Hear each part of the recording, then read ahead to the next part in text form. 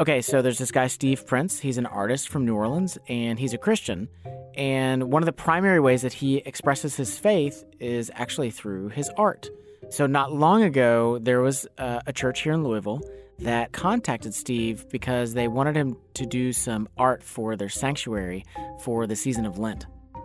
Originally, it was a Catholic church, and it has the spaces where the Station of the Cross would fall in these niches within the church. Okay, so this building, it used to be a Catholic church. It's not anymore, and it had these hollowed out spaces around the sanctuary where the Stations of the Cross had used to be. And Steve was fascinated by these spaces in the wall. What could I do with these that would be really compelling? I said, could I put the Station of the Cross back in those spaces? But I like to reboot them and give them, contemporize them. Okay, just so we're on the same page here, what exactly are the Stations of the Cross? Okay, yeah. So the Stations of the Cross, they're in most Catholic churches, and it basically tells the story of Jesus' crucifixion.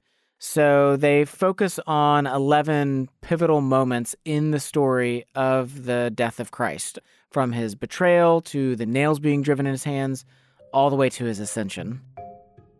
So Steve starts thinking, how can I tell this story in a way that's going to have its roots in modern society? Can we see Jesus, the Jesus story, in an everyday story that happens around us? Let us think about that. Yes, that is Christ, but let's think about other ways in which people are being crucified today. And here's the thing. Steve's he's African-American, and he started thinking about, what's a way in which a lot of modern society is harming African-American men especially. And it didn't take long for Steve to come up with the answer. And I said, one of the spaces where I feel that people are being crucified are within our prison systems.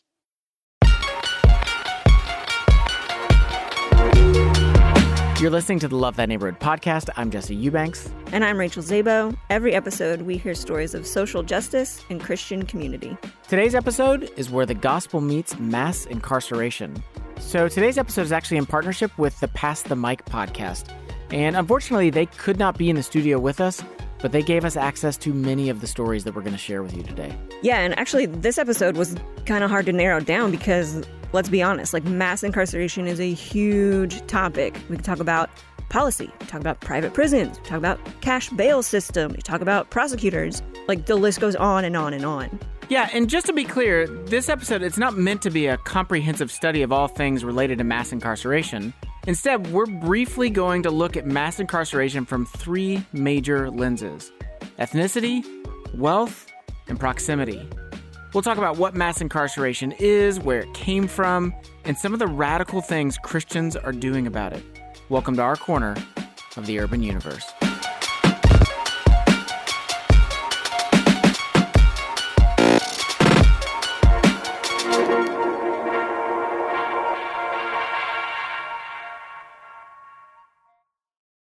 Okay, so check out this headline from the New York Times this past April. It says, "Crime is down, yet U.S. incarceration rates are still among the highest in the world." Yeah, so I looked up the stat, and the most recent count is we have 2.2 million people behind bars. And just to put that in perspective, so the United States has 5% of the world's population, and we have 25% of the world's prison population.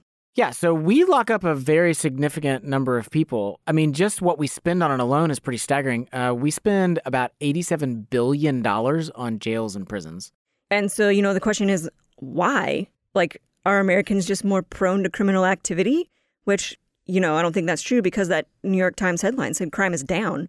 So what's going on here? Yeah, and earlier the artist Steve Prince, he said that people are being crucified within our prison system. And I think that part of what he means is that just as Jesus was tried and killed unjustly, we do have people today who are experiencing injustice at the hands of the justice system.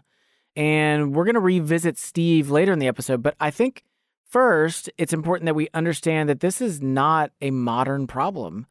Judicial injustice, it has been around a long time.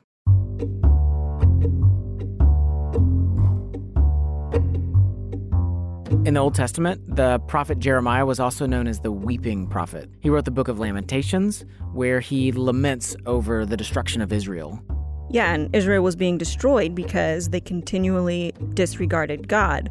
And you can read in Jeremiah and also in the book of Isaiah how a lot of their disobedience had to do with the ways they were enacting justice. They were exploiting the poor. The Bible says they would use unjust scales, and so they only looked out for their own interests and profit instead of the interests of their vulnerable neighbors. And Jeremiah, he's the one that calls this out. In Lamentations 3, he writes, "To crush underfoot all the prisoners of the earth, to deny a man justice in the presence of the Most High, to subvert a man in his lawsuit, the Lord does not approve." Yeah, and the sad reality is, even though Jeremiah spoke those words more than 2,000 years ago, we can still see that same thing happening today. And so, when people talk about mass incarceration, what they're really referring to is the injustice of the justice system. Right. They're not talking about people that are receiving fair sentences. They're talking about the fact that we have a system that oftentimes unfairly punishes people. Even if the crime was real, the punishment does not fit the crime. So that brings us actually to our first lens for looking at mass incarceration, because one of the major ways that we see this is in regards to ethnicity. 1 in 3 African-American men are predicted to spend time behind bars in their lifetime today, and the number is 1 in 6 for Hispanic males. So that's a guy named Dominique Gilliard. This is from a conversation he had on the Chasing Justice podcast. Oh, yeah. He's the guy that wrote Rethinking Incarceration. That's right. Yeah. So I looked up some stats on this. So 1 in 3 African Americans will be locked up, but that number is 1 in 17 for white people. And so you see this really alarming reality where black bodies have been criminalized. And that's one of the contributing factors of mass incarceration, is that we lock up a lot of minorities. And of course, if we're locking up a lot more minorities, the question has to be asked, does that mean that minorities are more criminal than white folks?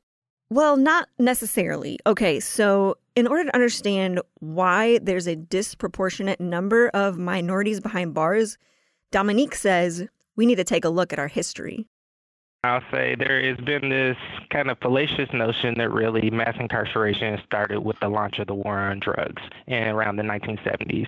So Dominique mentions the war on drugs, and we'll talk about that in a minute, but he believes that imprisoning large numbers of minorities actually started way before that. If you trace the research, you actually see that mass incarceration, particularly in relation to black bodies, evolves right after the Emancipation Proclamation. You see the rise of black codes. And just to clarify, what are black codes? What does he mean? Okay, so after the Civil War, the 13th Amendment was added to our Constitution. And do you know what the 13th Amendment was for? Yeah, essentially it put an end to slavery. It made slavery illegal. Yeah, that's right, but there was an exception. Actually, let me read to you. This is what is written in the 13th Amendment, okay? It says, "Neither slavery nor involuntary servitude, except as a punishment for crime, whereof the party shall have been duly convicted, shall exist within the United States." And so, since African Americans could no longer be made slaves, states made up these black codes. They were these laws that allowed them to put much of the African American population behind bars so they could be put back to work. And you have black people who are being arrested for things as simple as walking too close to a wooden fence, or vagrancy laws that literally said that a black person could be arrested for not being able to prove that they were employed. And so you had this legislation that really started to funnel black people en masse into incarceration. I think the question that comes to mind probably for a lot of folks is we hear that and we're like, they were foolish, unwise, racist. But then we look now and we go, but thank God that's behind us. So it sounds like you're saying it's not behind us. Yeah, well, that brings us to the 70s and the 80s and the war on drugs. America's public enemy number one is drug abuse. Now we have to have very tough penalties, emphasis on penalties. So here's the deal. In 1972, the prison population was 200,000. But since the implementation of harsh drug sentencing, we're at 2.2 million. In fact, nearly half of all federal inmates are locked up for drug-related offenses. Well, I get that, but drugs are serious. What's so harsh about drug sentencing? I mean, most drugs are illegal. Well, let's do this. Okay, let me give you an example of how there can be injustice when it comes to drug sentencing. So I'm going to tell you about 2 different cases, and I want you to compare them. Now, granted, it's practically impossible to do a direct comparison between 2 different cases because there's so many factors that go into that. But for these 2 particular cases, they at least both happened around the same time and in the same state. Okay, good. Okay, case number 1. It involves a white businessman, and he's caught as the leader of a 20-person drug ring. So he's been trafficking cocaine. Now, drug trafficking, it's a serious crime, and the mandatory minimum for this guy is 10 years in prison. However, this guy agrees to give over the names of other people involved in the drug ring, and so, in turn, the judge reduces his sentence to just 3 years. So he ends up spending a total of 3 years for drug trafficking. Okay, so yeah, white businessman, he's the leader of a drug ring, busted for cocaine, was supposed to get 10 years. Judge reduces it down to 3 because he offered up some names. Right. Okay. Okay, the second case. This one involves an African-American college student. And he gets arrested because the police got a tip-off that he might be a drug ring conspirator. Now, drug conspiracy is not the same thing as trafficking, and so the sentence isn't going to be quite as harsh. And also the other thing that's in this kid's favor is there's no evidence of drug activity found anywhere in his home. So it is a possibility that the tip-off was bogus. However, what sentence do you think the judge gives this African-American college student? Well, I'm going to assume that it's going to be less than 10 years, right? I mean, he's not trafficking, so I don't know, maybe 5 years? So the judge sentences him to 19 years in prison. Wait, but why? I mean, your guess is as good as mine, and granted, I'm not a judicial expert. However, it's hard to ignore the fact that what is one of the major differences between these 2 men? Yeah, I mean, their ethnicity. And that's just one of millions of cases like that. Actually, according to the Center for American Progress, Black Americans are nearly 6 times more likely to be incarcerated for drug-related offenses than white Americans, despite there being equal substance usage rates.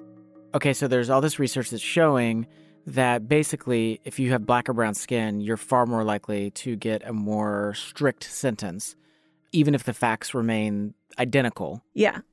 So I guess the question becomes, what do we do with this reality living in this time and place? If we're seeing that there's this massive discrepancy between how black and brown bodies are sentenced versus how white folks are sentenced, what do we do about that? And that's the question that one young lawyer asked himself. He was seeing case after case of these discrepancies, these inequalities, and he just decided, I'm going to do something about this. I can't take it anymore. I spend most of my time in jails and prisons on death row. I spend most of my time in very low-income communities in the projects and places where there's a great deal of hopelessness. So this is a guy named Bryan Stevenson. And at the time, he was just this young lawyer, but he just kept seeing how everything about the justice system seemed to be stacked against him and his clients. So one day, Bryan just got fed up and he did this crazy thing. So this is a story from a TED Talk that he gave back in 2012. I represent children. We have life imprisonment without parole for kids in this country. The United States is the only country in the world where we sentence 13-year-old children to die in prison. And I go to the jail and I see my client who's 14 and he's been certified to stand trial as an adult. And I start thinking, well, how did that happen? How can a judge turn you into something that you're not? And I was up too late one night and I started thinking, well, gosh, if the judge can turn you into something that you're not, the judge must have magic power. I said, yeah, Bryan, the judge has some magic power. You should ask for some of that. And because I was up too late and wasn't thinking real straight, I started working on a motion. Okay, so now for those of us that aren't lawyers, a motion is like asking a judge for a certain request, like a particular request. And in this case, Bryan had a very particular request. started working on this motion, and the head of the motion was a motion to try my poor 14-year-old black male client like a privileged white 75-year-old corporate executive. That's like insane. Like, he's not really going to use that in court, right? Like, he didn't actually do that. Well... The next morning I woke up and I thought, now, did I dream that crazy motion or did I actually write it? And to my horror, not only had I written it, but I had sent it to court. Coming up, an angry court, a janitor, and the cost of justice. We'll be right back. Hey, Rachel here. So we recently asked some of our alumni, can you tell us how serving with Love Thy Neighborhood has made an impact on your life long term? And I'd like to share one of those testimonies with you. So this is Vicky Shaw. She's actually a financial analyst in New York City. And here's what she had to say about her time serving with Love Thy Neighborhood. And so LTN was the environment and the community that really helped me to grow, and not just to grow as an adult, but to flourish as one, to learn about the passions that I have and to live it out in my everyday life. If you want to find your social justice internship supported by Christian community, head over to lovethyneighborhood.org and apply today.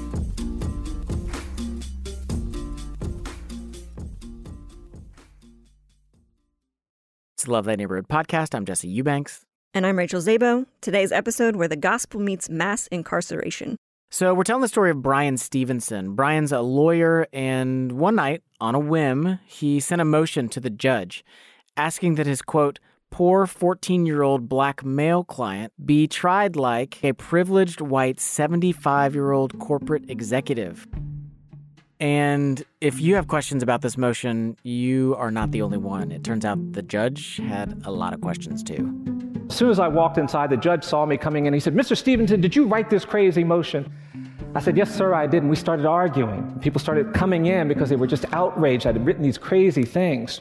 Police officers were coming in, and assistant prosecutors and clerk workers. And before I knew it, the courtroom was filled with people angry that we were talking about race, that we were talking about poverty, that we were talking about inequality. Okay, so this actually brings us to the second lens that we're going to look through today, which is wealth. So not only did Bryan ask for his client to be seen as white, but he also asked that he be seen as wealthy. And there's a reason for that. We have a system of justice in this country that treats you much better if you're rich and guilty than if you're poor and innocent. Wealth, not culpability, shapes outcomes. Yeah, okay, so I was curious about this, and I looked up how much it costs to have a lawyer defend you in court. And lawyer fees can range anywhere from $250 to $520. Yeah, I mean, and that's per hour. You know, you're paying that fee per hour.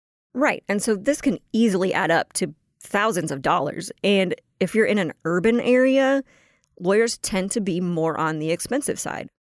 And I realize that some people are going like, oh, yeah, but you can get a free lawyer, but... Yeah, but we have 2.2 million people in prison. They have so many cases. Yeah, public defenders are like way overloaded. You know, their caseloads are huge. They can barely prepare for them in time. And so there's a little bit of truth here where you get what you pay for. And so public defenders are doing great jobs, but their hands are tied in a lot of cases. And you don't just need money for lawyers. I mean, we have this cash bail system that we talked about briefly in episode 11 of this podcast.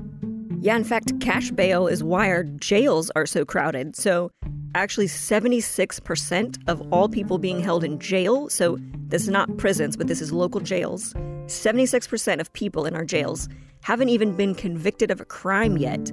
They're just stuck there because they can't afford the bail to get out.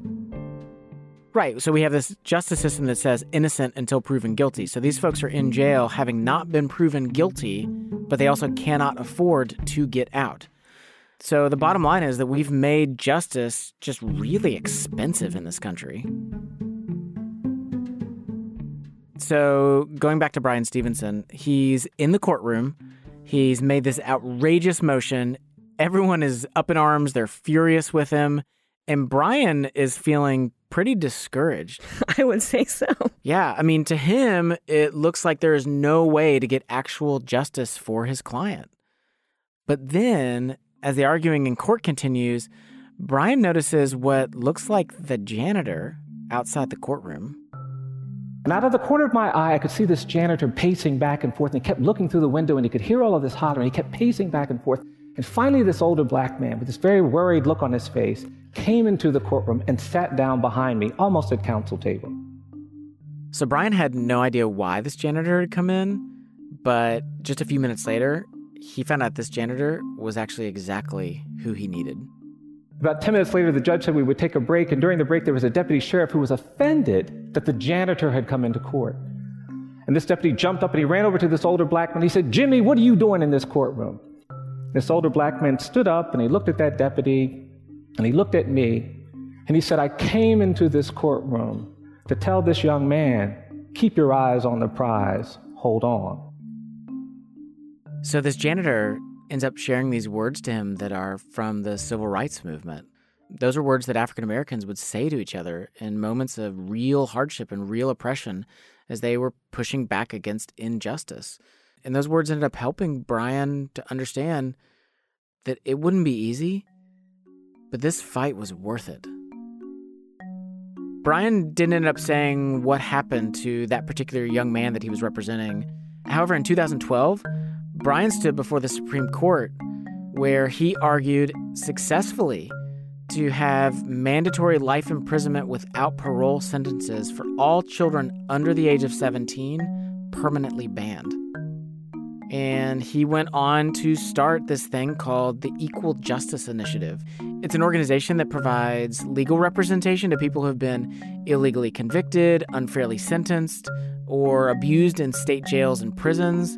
And often, those people are poor. Ultimately, you judge the character of a society, not by how they treat the rich and the powerful and the privileged, but by how they treat the poor. Yeah, and what Brian's talking about here, I mean, that's some scriptural stuff, right? I mean, you've got Jesus in the book of Luke saying that he came to preach the good news to the poor. In the Beatitudes, blessed are you who are poor, for yours is the kingdom of God. You've got the book of Psalms saying, blessed is the one who remembers the poor. May he judge your people with righteousness and the poor with justice.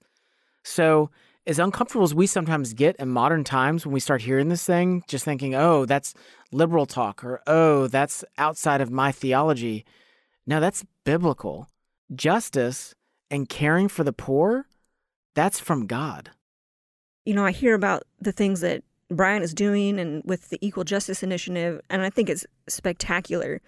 But I think the question that comes is, well, what does mass incarceration have to do with me? I'm not standing in front of courts. I'm not petitioning judges. I'm not lobbying for policies. What do I do? Well, I think that brings us to the last lens that we should look at. So we've talked about ethnicity. We've talked about wealth. And now I think that we need to talk about proximity. Because for some of us, you know, we don't live in environments where the effects of mass incarceration are apparent every day. It really isn't a reality for us. Okay, so I have a story for you actually about proximity. And well, actually, at first it's about lack of proximity in this seminary professor who wanted to do something about that.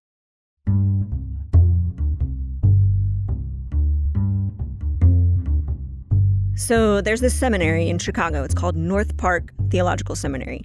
And one of the professors there is this woman named Michelle Clifton Soderstrom.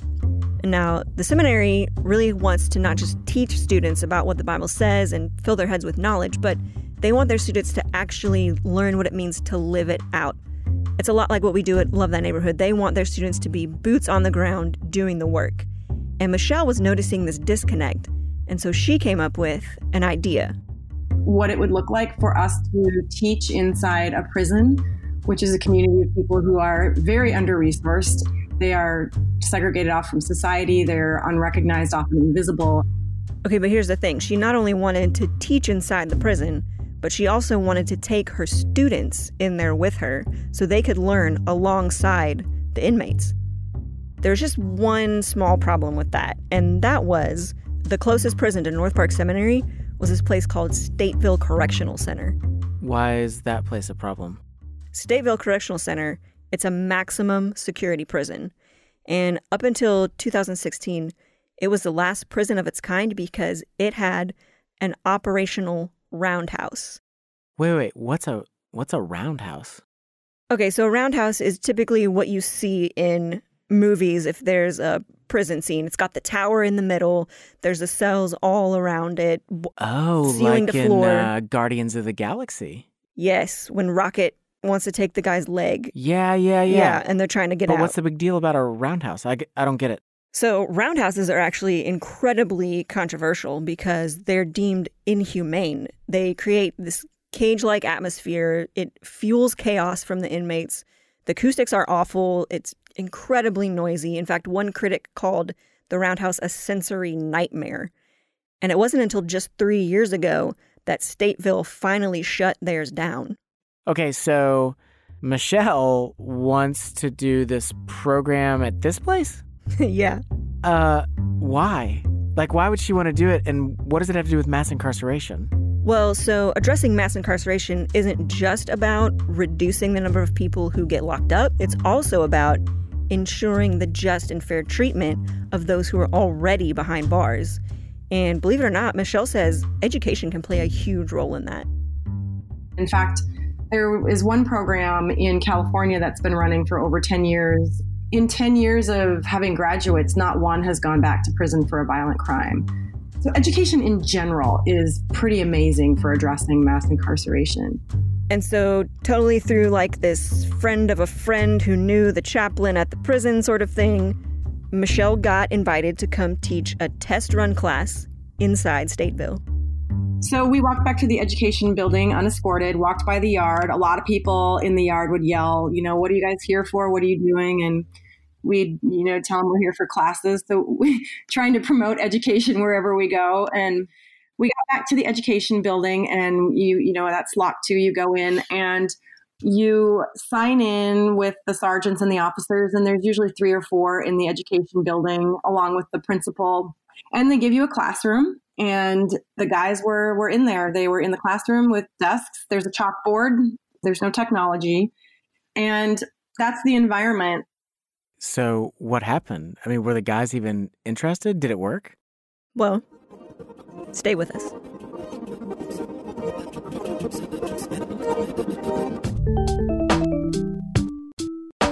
In today's episode of the Love Thy Neighborhood podcast, we're exploring where the gospel meets mass incarceration.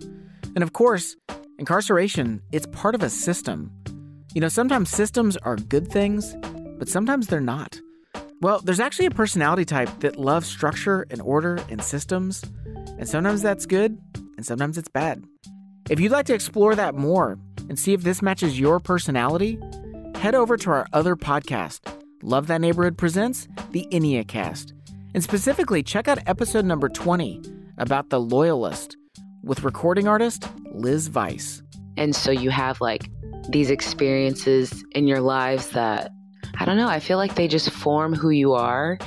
And as I've gotten older, fear feels more like a burden now than something that can be a companion. Check out Love Thy Neighborhood Presents the Enneacast by searching for the Enneacast wherever it is that you listen to podcasts, or by going to lovethyneighborhood.org/Enneacast. Hey, Love Thy Neighborhood podcast. I'm Jesse Eubanks. I'm Rachel Zabo. Today, where the gospel meets mass incarceration. Okay, so Rachel, you've been telling me the story about Michelle. She's a seminary professor, and she wants to offer seminary classes inside a maximum security prison? Yeah, which it sounds kind of strange, right? Like when you think seminary degree, you don't think, oh yeah, convicted felons. Yeah, okay, so where we left off, I'm still really curious. Did anyone even come to this class? Actually, yeah, it was a full house. And in fact, Michelle was rather surprised at the type of people she found in her classroom, because she found a lot of them were like the people Jesus mentions in Matthew 25. All of the people that Jesus names in Matthew 25 converge and come together in our prison system. The people we lock up are Matthew 25 bodies. Okay, so this thing Michelle's referring to is from Matthew 25, and it's this passage where Jesus is actually talking about the sheep and the goats. He's actually saying those that will receive eternal life, those that will receive salvation, are those that feed the hungry, those that give something to drink to those that are thirsty, those that invite strangers in. He also says it's those that go to visit those that are in prison. And he makes this equation where he says, when you do these things for the least of these, you do it for me. Yeah, well, and the thing that she never realized until she actually went into a prison was that, the sick, the hungry, the thirsty, they can all be found within the walls of a prison. So actually, I was able to find 2 interviews with men that were students in Michelle's classroom. And the first one is a guy named Alex. I was able to be a part of the Catholic Church. I was actually an altar boy growing up. So Alex is Hispanic American, and he actually grew up in church. But even though he grew up in church, that wasn't the only part of his upbringing. The way I grew up is in a gang-infested community. Not only are your friends involved in gangs, but family members are involved in gangs. So the gang life has always been entrenched into our community, and that's how we view things. And it was because of the gang involvement that one night Alex found himself in the middle of a group fight. And during the fight, someone pulled out a gun and fired. That person ended up being killed, and the witnesses, for some reason, end up involving me as the actual shooter. So although I'm not guilty of actually pulling the trigger, that's the reason why I'm end up being incarcerated. Okay, so I'm hearing Alex say all of this, and, I don't know the details of his case. He's saying he's not guilty. Other people obviously thought that he was guilty. But I guess it's easy to get caught on that, but he's still worthy of love. He's still worthy of someone's effort, and someone's care. I don't want to be here. I hate it. I'm being held captive. I'm being held hostage for something they said that I did that I know I didn't do. The other interview that I was able to find was from a guy named Howard. Am I sweating? Wow, I am sweating. Y'all just got to remind me, man, that this is not like an interrogation. So actually, just like Alex, Howard also grew up in church. I grew up in one of those traditional Baptist Christian families. My grandparents coming to pick me up, blowing the horn, 6:30 in the morning to go sit in Sunday school. But, as he grew up, Howard had the habit of abusing alcohol. And he said that people told him all the time not to drink and drive, but no one ever warned him not to drink and carry a firearm. I carried a gun at night when I traveled. Worst decision I ever made was putting that gun in my pocket while intoxicated on my way to a liquor store. So I ultimately ended up making a mistake and taking someone's life. So I was ultimately convicted of first-degree murder and sentenced to 55 years. And I live with that event taking place in my life, that reoccurring in my mind every day. So I feel like this is a good time to point out, there are crimes that take place, like Howard just said, where, justice is punitive. You're being punished for what you've done. There are consequences for certain actions. And so punitive justice is really important. I think it's very justifiable. I think it's also important, though, that we also understand, punitive justice is one side of justice, but the other side of justice is restorative. And restorative justice is not focused solely on the punishment. It's focused on how can we restore you to a better place, a right standing with society, with God, with other people. And so we have to look at justice and go, how is this justice punitive appropriately? And then how is it also restorative appropriately? Well, yeah, and this is where proximity becomes so important because it's really easy for us to just focus on the punitive part. So I guess the question is why is it that we as Christians so often fixate on punitive justice, but we don't seem to be as interested in restorative justice? Well, actually, we can't blame the media for everything, but part of the way that we view prisoners and punitive justice comes from television and Hollywood. There was one research article that talks about this, and there's a term for it. It's called the othering of prisoners. And so we see them as not human. They're evil. They're barbaric. They don't deserve privileges. There's us, and then there's the other. And the other is just out there, far removed from us, and they're dangerous to us and our way of life. Right. And for those of us who aren't in proximity to the incarcerated, we get our knowledge from secondhand media and movies. And historically, those screen images have painted prisoners as violent, dangerous, and uncontrollable. In fact, Dominique Gilliard talks about this in his book, Rethinking Incarceration. And so we start to think of criminals as those people, those immoral people, those people who make our communities dangerous, those people that we need to keep our children away. And so it becomes this way in which subconsciously we start to think of the incarcerated as people who are beyond God's redemption. But Dominique would actually argue that this othering isn't the sort of narrative that we see in the Bible. We have to understand that there is really a fundamental connection between incarceration and Scripture. And I think we have underestimated how significant that connection is. Literally, we would have no Bible were it not for criminals. I mean, when you really press into it, you got John the Baptist, Paul, Jesus, Samson, Joseph, Malachi, Stephen, Jeremiah, Peter, Shadrach, Meshach, Abednego, Silas. All of these great biblical leaders were incarcerated. They're criminals. And so through her classes at Stateville, Michelle has been able to help her entire school view prisoners differently. So we've had literally hundreds of our Chicago campus students, faculty, board members, senior administration come into the prison, and even coming in once, they're deeply affected. So all of that engagement with people who are incarcerated allows our campus to then become not only a more hospitable place to people with records, but also to understand the complexities around who gets incarcerated and to, start to have a passion to address those things.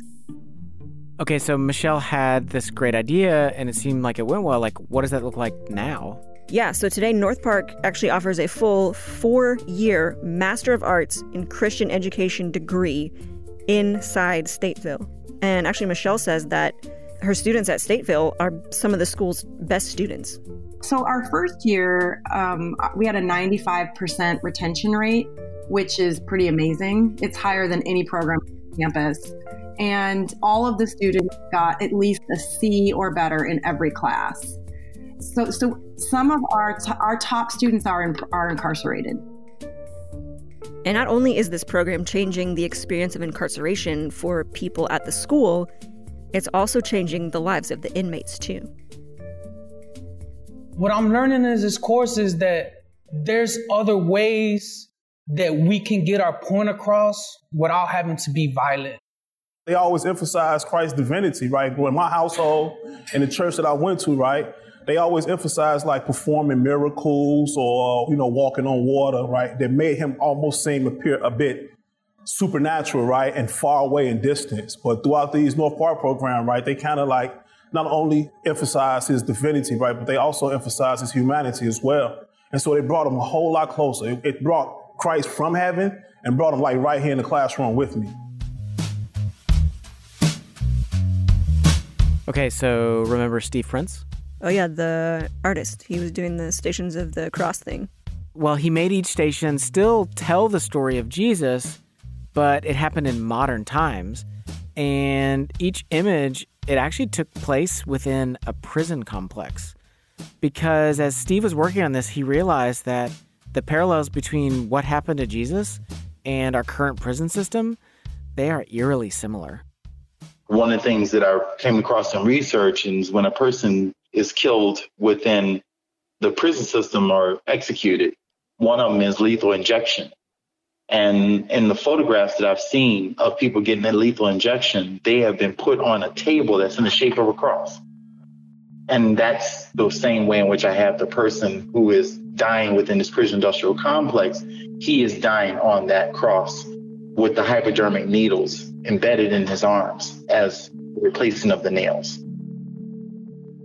Okay, so I feel like there's one other thing I have to share with you. Like it's too good just to leave on the table. So I want to share one last story with you from Brian Stevenson. So this is from a talk that he gave at last year's Skull World Forum. So as part of his work through the Equal Justice Initiative, to date, he's actually helped release over 135 death row inmates who were wrongly convicted. So that's 135 people who would have been executed in the name of justice because of an unjust sentence. And working with people on death row, it's one of the hardest things that Brian does for his job. But it's also the place that reminds him why he works in justice reform. A few years ago, I represented a man who was facing execution in 30 days. He was intellectually disabled. I got involved in his case very late. And I went to the trial court and I said, you can't execute this man. He suffers from intellectual disability. And the courts have banned the execution of people with intellectual disability, but this court said, no, it's too late. I said, no, it's not too late. I went to the state court. They said too late. The appeals court said too late. The federal court said too late. Every court I went to said too late. And on the day of the execution, I was waiting for a ruling from the United States Supreme Court. I was pacing in my office, and finally the phone rang. And it was the clerk of court at the United States Supreme Court. The clerk told me that my motion for a stay had been considered and reviewed, but the judgment of the court was that our motion was due to be denied. Too late. I then had to get on the phone and do the hardest thing I do in my work. I got this man on this phone, and I said to him, I'm so sorry, but I can't stop this execution. And then the man did the thing that I dread the most in my work. He started to cry. He just began to sob. He said to me, Mr. Stevenson, please don't hang up. There's something important I want to say to you. I said, of course. And then this man tried to say something to me, but in addition to being intellectually disabled, he had another challenge. When he got nervous, when he got anxious, when he got overwhelmed, he had a speech impediment. And he would begin to stutter, and all of a sudden this man couldn't get out a single word, and he kept trying, and he kept trying. And the more he tried and failed, the more he was ripping my heart apart. And before I knew it, I was standing there holding the phone, and tears were running down my face. And as Brian's on the phone with this man, he starts having a flashback. Actually back to when he was 9 years old, at church with his mom, and he saw a new kid there.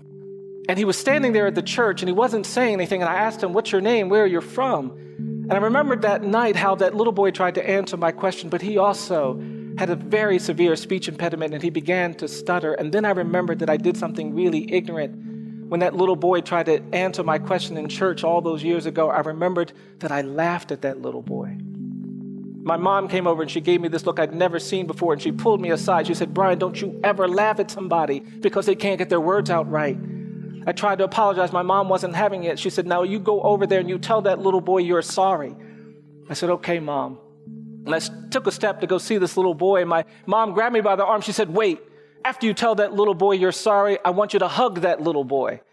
I rolled my eyes a little bit. I said, okay, Mom. And then my mom grabbed me by the arm again. She said, wait, after you hug that little boy, I want you to tell that little boy you love him. I said, Mom, I can't go over there and tell that little boy I love him. And she gave me that look again. So I did. I went over to this little boy. I said, look, man, I'm really sorry. And then I lunged at this child and gave him a little boy man hug. And then I tried to say to this little boy as insincerely as I possibly could, I said, look, man, you know, well, I don't know. Well, you know, I don't know. Well, I love you. And what I'd forgotten until the night of this execution is how that little boy hugged me back. And then I remembered how he whispered flawlessly in my ear. He said, I love you too. And I was thinking about that while this client tried to get his words out. And finally, my client got his words out. He said, Mr. Stevenson, I want to thank you for representing me. He said, I want to thank you for fighting for me.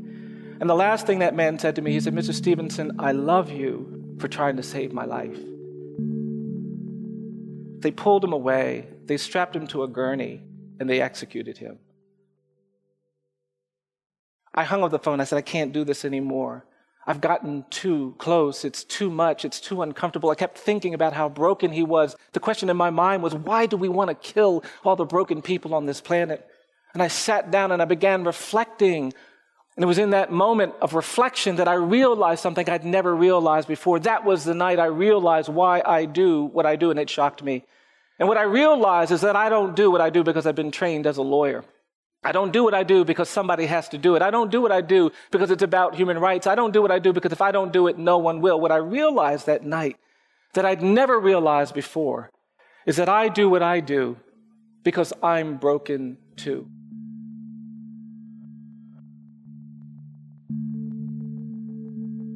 You know, as Christians, we live with the premise that this world is less than it should be.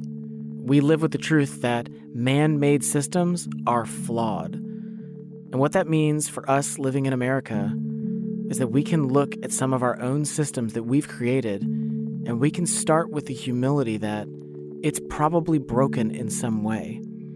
But as Christians, our ultimate hope isn't in a perfect system. It's in a God who perfectly executes justice. And one day, he will right all wrongs. But until that day, God calls us to love our neighbors. So the question becomes, if we know a system is broken and we choose to do nothing about it, how then can we look at God and tell him honestly that we have loved our neighbor?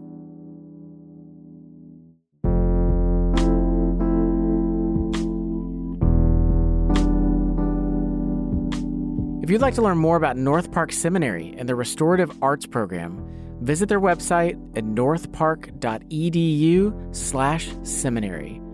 For even more resources on this topic, including more from Brian Stevenson and Dominique Gilliard, or to hear past episodes of this podcast, visit our website at lovethatneighborhood.org/LTN podcast.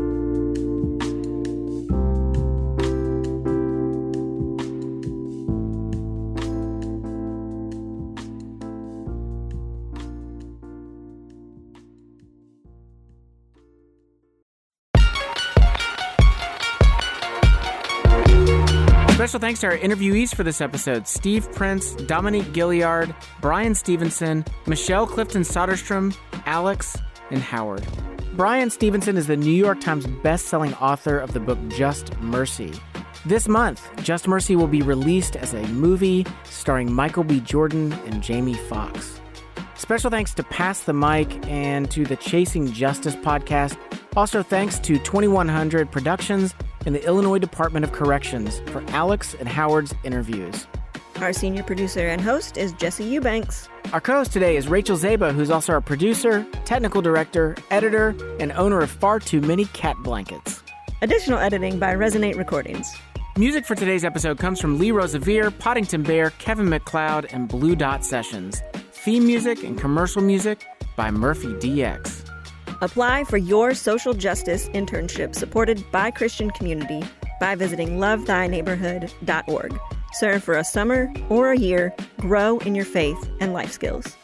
Which of these was a neighbor to the man in need? The one who showed mercy.